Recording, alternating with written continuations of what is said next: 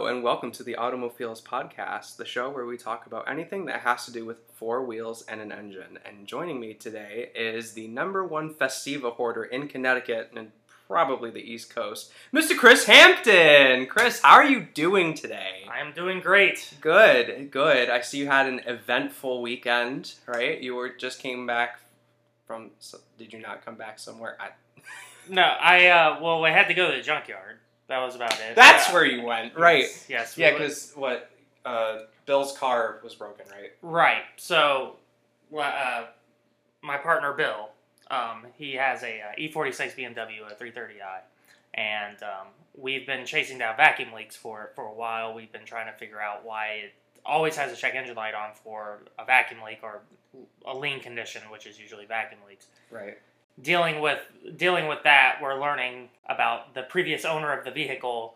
So what happened was I built a smoke tester to that bong thing on Facebook that yes, that crack whore bong that you made. Yes, it looked like a bong. It looked like a very weird bong, but anyway. So we built a smoke tester, and come to find out, we ran a smoke test, and it was coming out of the valve cover, and we were like, oh, what the hell? So we took the cover off the top of the engine. Come to find out, the center bolts on the valve cover, and the valve cover is plastic on BMWs in case you don't know, the previous owner over-tightened the bolts that hold the valve cover on. And I assume he did that because the gasket was bad, or the gasket wasn't sealing, or whatnot, and just ran the bolts down, just trying to get the seal, and it cracked the valve cover, and that's where all the vacuum was going out of the valve cover, which makes sense because I seem to remember some type of hissing noise coming from there. That fucking sucks. Yes. So the situation that happened after that was we went to a local European auto parts store online, and we were searching trying to find a valve cover, and we figured there'd be like an aftermarket one or something like that, because it's plastic and it's gonna break, because if you over tighten it, it's gonna crack because it's fucking plastic. Yeah. So what we did, we looked it up, and apparently the only person that makes a valve cover for that particular gen, because they changed the valve cover, probably because it cracks, like halfway through the years of that engine, but come to find out, it's $450. And this is and it's $450 a little steep for a valve cover. So I took the opportunity to take time to go to the junkyard to find a valve cover, because $450 is a little steep. Much. Yeah, a little steep for a valve cover. Like maybe made out of aluminum, but not plastic. Not fucking plastic. So Rubbermaid. So we luckily found one of the junkyards in Rhode Island had a car with the valve cover. There was a lot of them that were removed. We were getting kind of bummed out, but then I realized that the BMW pretty much reused the valve cover on literally every vehicle, so I started searching like 5 Series and all that, and come to find out that there was a BMW X5 in the junkyard, and we cross-referenced the part number on the valve cover, and it was the correct valve cover, which was pretty lucky because nobody touched that engine, thankfully, but we had to buy tools to take it off, so I got most of the way taking it off, up to the point where I needed a special socket to remove it. I didn't bring a small enough socket, so we had to run to the auto parts store, grab sockets, come back, and then take the valve cover off. And at the end of the whole event, after taking it off, which wasn't too bad, but at the end of the event, the valve cover cost $14. And the tools cost $17. So it ended up costing me more in tools than it did the valve cover. But instead of $400. But instead of $400, so I could replace that 40-ish times before this has ever come a problem again. Yeah, see and that's what scares me about German vehicles is their parts catalog is so expensive. Like my mechanic is a Volkswagen head. He's like V-dubs for life, and he's been trying to get me and my fiance to buy one since I've known him. And I've watched what he goes through and how much money he dumps into all of his Golfs. And then like, why do you want me to buy one? Like, it costs so much money. He just picked up brake calipers for the VR6 that he drives around. They're like, what did he pay for them? He paid like almost as much as what that valve cover gasket was gonna, about $400. And the thing is like 1 year newer than my Toyota Corolla. And the front calipers on that thing will probably be like, what, $40? Yeah, probably. They're super cheap, but I feel like I've had the opposite experience. This BMW that I've been working on, like most people when they get a when they hear BMW, Volkswagen, Audi, they expect that, oh, well, it's just going to be ridiculous to fix and all that. And maybe it's because I know how to personally fix it or whatnot, but parts for parts, I haven't really noticed a discrepancy between the cost of a part on a BMW than it is for, say, a Toyota.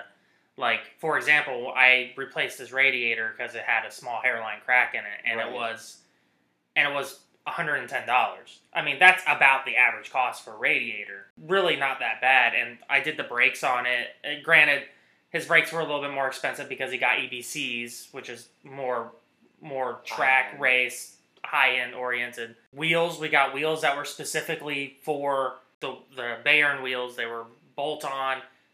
Offsets were perfect. No, like the bore on the center was perfect. Bolt pattern perfect. Didn't cost any more than any other set of wheels that you could have bought. But I mean, at that time, like with the valve cover, yeah, the valve cover was $450, but I could tell you that the valve cover for my 2J, if I were to buy it from Toyota, probably been around $450. So I think it's just more the scare, like if somebody has ever worked on like a Toyota, like I work on my Toyota all the time. It's very simple because it's just how it's built. That's how Japanese cars are. That's just how Japanese cars are built. They're just very simple. When you go to like a BMW or Audi or Volkswagen or any European car, you kind of have to follow it more towards like a Lego set. Like, you have to follow the instructions. If you don't follow the instructions, then it's not going to work right. Yeah, you're not going to get the intended effect of replacing your valve cover gasket. Right. Or like when I did the radiator, I was like, oh, this looks very complicated. And I looked up how to. I was like, oh, you just follow the steps and it comes out and everything's cool and peachy. Like in the Cressida, my Cressida, I could pull the radiator out and be fine, but pull the radiator and put it back in. But honestly, it probably takes just a little less time than the BMW after following the instructions for the BMW. Yeah, true. That's true. I guess you're right. I mean, and of course there's also certain, like, exceptions to the German rule, like the Touareg. Like, nobody, like, apparently, cause from what you're looking at buying a Touareg to, like, replace your Tundra, and I guess what you're saying that no one's had issues with that? I've noticed that people haven't really had issues with the engine, which was kind of interesting to me, because, like, when I want to buy a Touareg because I want to take more, like, road trips. I have a Mazda 2, and granted, it's a nice car. It's like, I've had it for over 5 years. It's been great, but it gets uncomfortable after a while. After about 10 hours of driving, you're like, I hate this car. It's a little extreme. So like when I want to get something a little more comfortable, and the Volkswagen Touareg also has the added benefit that it can tow 7,700 pounds. It actually tows more than my Tundra. Which is fucking nuts, because Tundras can tow a lot. Right. Granted, my Tundra is kind of like the base model of the base model, but at the end, like, I would like to have an SUV, like to have a closed cabin, and a little bit more comfortable, a little bit more luxurious. I think that one of the other problems is most people that buy German cars, European, we'll say European because of Jaguar and stuff. When they buy those cars, they're expecting to have to take it to a European-specific mechanic, which is probably going to charge more money because they know they can. Yeah, well, that's also with any dealership. Like, if you take any car to get serviced at the dealership, they'll try to bone you one way or another. Whether it be, like, trying to sell you on shit you don't need or stuff like that. Right. But yeah, no, and that was a common misconception that I had too. Like, if I was going to get a German car, I'm going to have to, like, take it to the dealer because everything's fucking proprietary and I'm never going to be able to work on this by myself. But Right. John proved me wrong on that, thank goodness. I can't really speak on the new German cars though, but like if I wanted like a mid 2000s or older, I'm fine. Like Yeah. you can work on it. Yeah, I don't think that I've ever like looked at Bill's BMW and been like, oh my god, this is super complicated and I have no idea what's going on.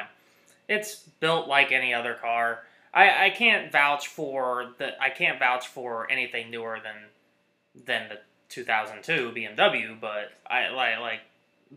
but generally I'm not working on anything younger than 2005. So Yeah. Well, I mean, the newest car I've ever owned was my G35, my 2007 G35. And I've quickly learned that there's very little I can do by myself on that car. Because, like, if anything has to do with the electronics, you need a scan tool. oh yeah, Like, but it's like, someone explained it to me. It's a specific software that you have to use. Like, my throttle bodies, when they needed to get cleaned when I first bought the car, they were stuffed more than Thanksgiving dinner.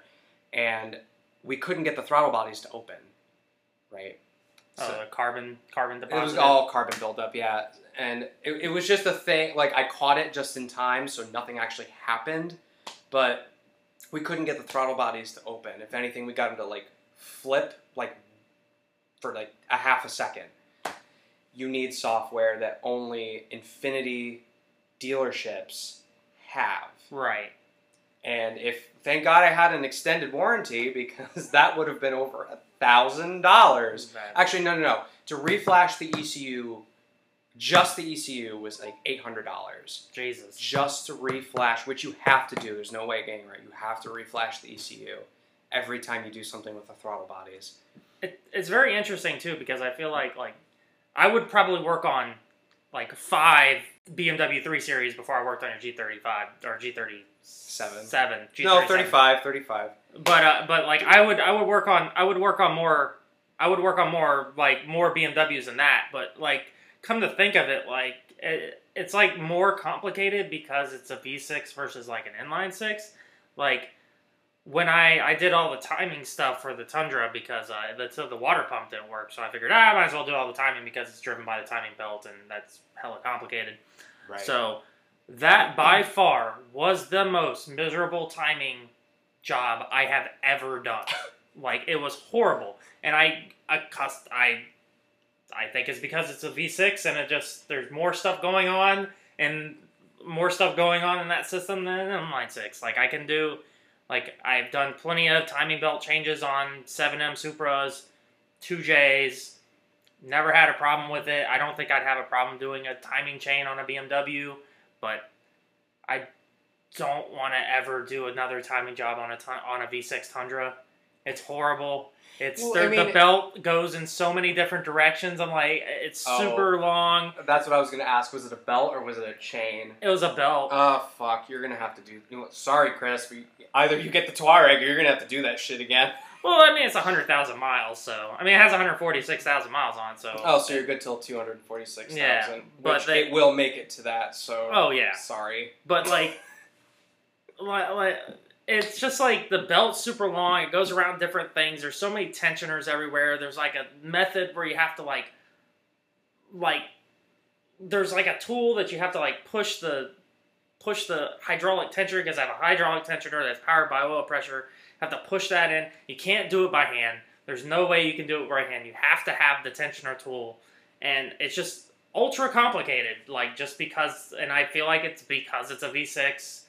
I like even with the 2J has a hydraulic tensioner just like it.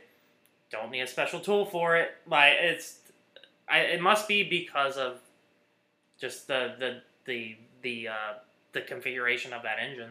Okay, is that engine used in any other like a car, like a non-SUV or truck? Well, there's a variant. So that's the 5VZ. And the variant of that is actually in the earlier Camrys, the 3VZ.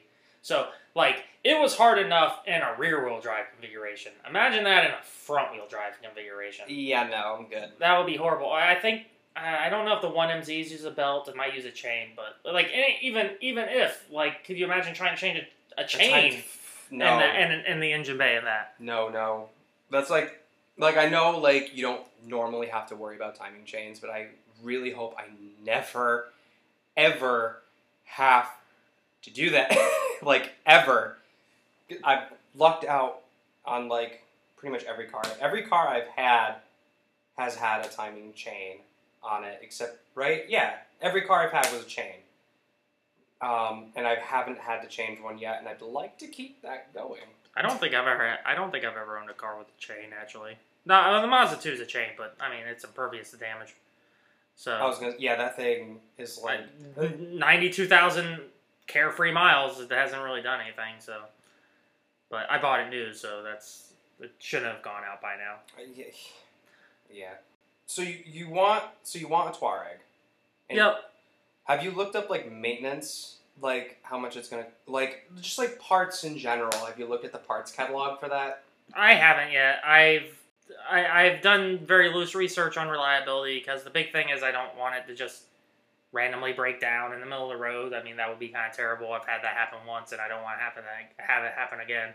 And I've never really noticed, like, everything I've looked up has said that the engine's pretty reliable. They haven't really had any problems with it. So it's not the V10 Touareg. It's just to clear up to everybody. I'm not looking at the V10 Touareg. I'm looking at the V6 Touareg because I can't. It's like my house, and I want to keep it. So and not go bankrupt. Yeah, so I'm looking at the V6 Touareg and not the V10. Well, you don't need all of that. Like the V10 Touareg can pull the moon out of fucking orbit. It's cool though. I get that. I get it, but it's a little excessive. Like, it's either tow your house off its foundation or tow the moon out of orbit. What are you trying to do? I remember when fucking Jeremy Clarkson from Top Gear did the Slash Grand Tour / not doing that anymore. Yeah. Spoiler alert if anybody hasn't seen. If you haven't looked at their Twitter. Yeah. But like, he did the V10 Touareg, and just the shit he was doing in the review was just like, really? This doesn't even look like it can do that stuff, and it does. I actually, when I was looking up the V6 Touareg, I was interested in seeing what the V10 Touareg, like what they go for, and obviously it's way out of my price range, and honestly I don't need that. But like, from what I read, anything you do to that car, you have to take the engine out, and the engine alone is 600 pounds without the transfer case. The V10? The V10. Like, to change that doesn't surprise me. Like, to change a turbocharger, like the turbochargers, which apparently go out, like I've been reading, like I read that some people have had problems with turbochargers come out. There's no physical way you can remove it without removing the engine. And the engine comes out the bottom because it obviously can't fit out the hood. No. So you have to have a lift. So I'm like, well, I can't deal with that because I don't have a lift. So, and I'm not gonna take it to a shop for them to charge me upteen thousands dollars to change a turbocharger on my V10 Touareg that I never needed in the first place. I really want to meet a person who I want to sit down and be like, what is the one what necessity car do you need right now? And if they say V10 Touareg, I'm leaving. Like, you don't need all that. You really don't need all that. Like, I want to know, like I've only seen 2 of them. I think I've only seen like 1 or 2 on the road, V10 Touaregs. I was like, that's awesome! And they never have a trailer on them. And I'm like, why are you driving that right now? There's no reason to be driving that exact vehicle. Well, that's like when I worked in the business office at my old job, I had 2 W12 cars back to back come in to get sold, and I did the paperwork for both of them. The first guy who sold the first W12 car was a Phaeton, and he had 2. He loves them. He absolutely loves them. I have no idea what the fuck this guy does for work. He must be like Rockefeller if he can afford to have two perfectly working Phaetons. But his wife is just like, you have two. Why do you need two? Get rid of one. So he got rid of one. The other one wasn't as enjoyable. It was an A8L W12. Oh, nice. And it was owned by this really privileged family. And I'm like, so what like possessed, well, I didn't say it like that, but like what possessed you to buy a W12 Audi? Like, do you just want it for the power? Or are you actually like towing something with it? Like, what are you doing? He's just like, I just like it. It's like a boat. It's like the motor on my boat that and then he name dropped. He's like, it's like the motor on my boat that I keep in the marina in California. And I'm just like, I'm just going to just sign your paperwork and just send you on your way. I don't even want to talk to you. The W12 is ultra smooth. Like, it is. I drove those cars back into the back lot after signing them because nobody came to like get them. Right. They are like butter. They are like butter, and I blipped the gas, and it threw me into the seat.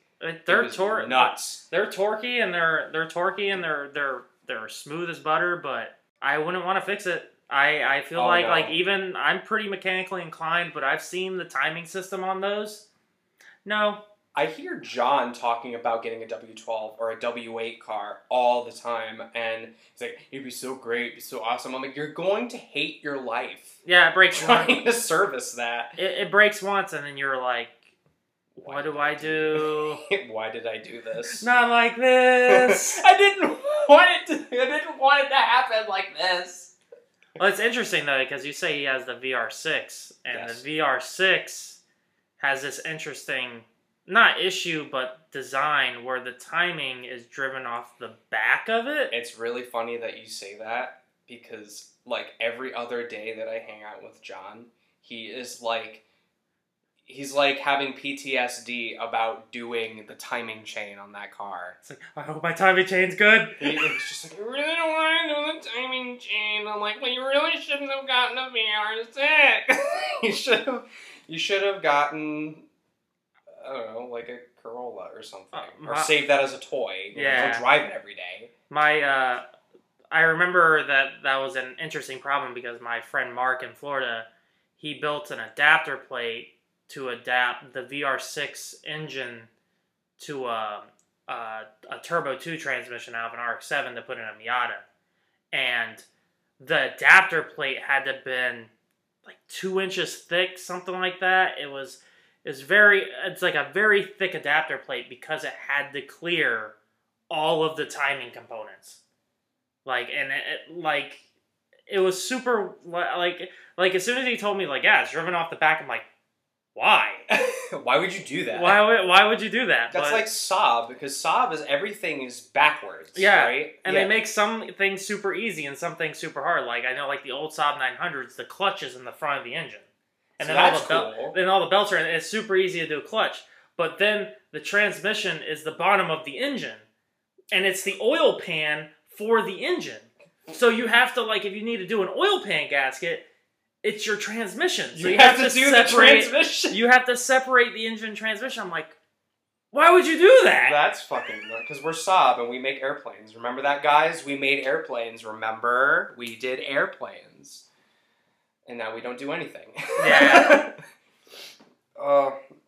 Yeah, I want to be a fly on the wall on some of these, like, design, like, meetings that some of these car companies have. And I just want to know what goes through their heads sometimes, especially at Saab. Well, that Saab, you go to a fly meeting in the Saab office, it's just empty because there's nothing there. You're just a fly there. I'm just a fly with some dust. No, but, like... If or go back to a time when Saab existed and then just go, like, especially when they got taken under by GM, because they just shat on GM. Like, just do this. Don't do anything else. Okay, but, like, your shit sucks, though, so I'm going to change this, I'm going to change this, I'm going to change this. It's interesting to think about that, because, like, out of all companies that General Motors has owned or bought or anything like that, it's always there's a certain point where it gets to where they just like run them to the ground. Like they have no idea what they're doing. Like Saturn, not the best company. I mean, they had a lot of innovation. They weren't the worst company, but like they had a lot of innovations. And then General Motors was like, nope, we're gonna start badging. We're just gonna start parts binning your cars. And then once they start parts binning them, they were not good anymore. Like the Saturn SL1, SL2, SE1, SE2, they were all pretty decent, but then when they got to the L200 and the Ion, stuff started falling apart. It was not the best. It was not the best for them, and then it just ruined it. Same thing with Saab. As soon as Saab was taken by General Motors, it was just went straight downhill from there. Yes. All right. I think that's actually all the time we have left. So did you guys know that we actually have an inbox where you can send questions to us? Because we do. It's AutomoFeels@gmail.com. If you have a question that you want us to answer, feel free to send us an email and we'll read it over the podcast. But thank you very much for watching, guys, and have a good one. Have a good one.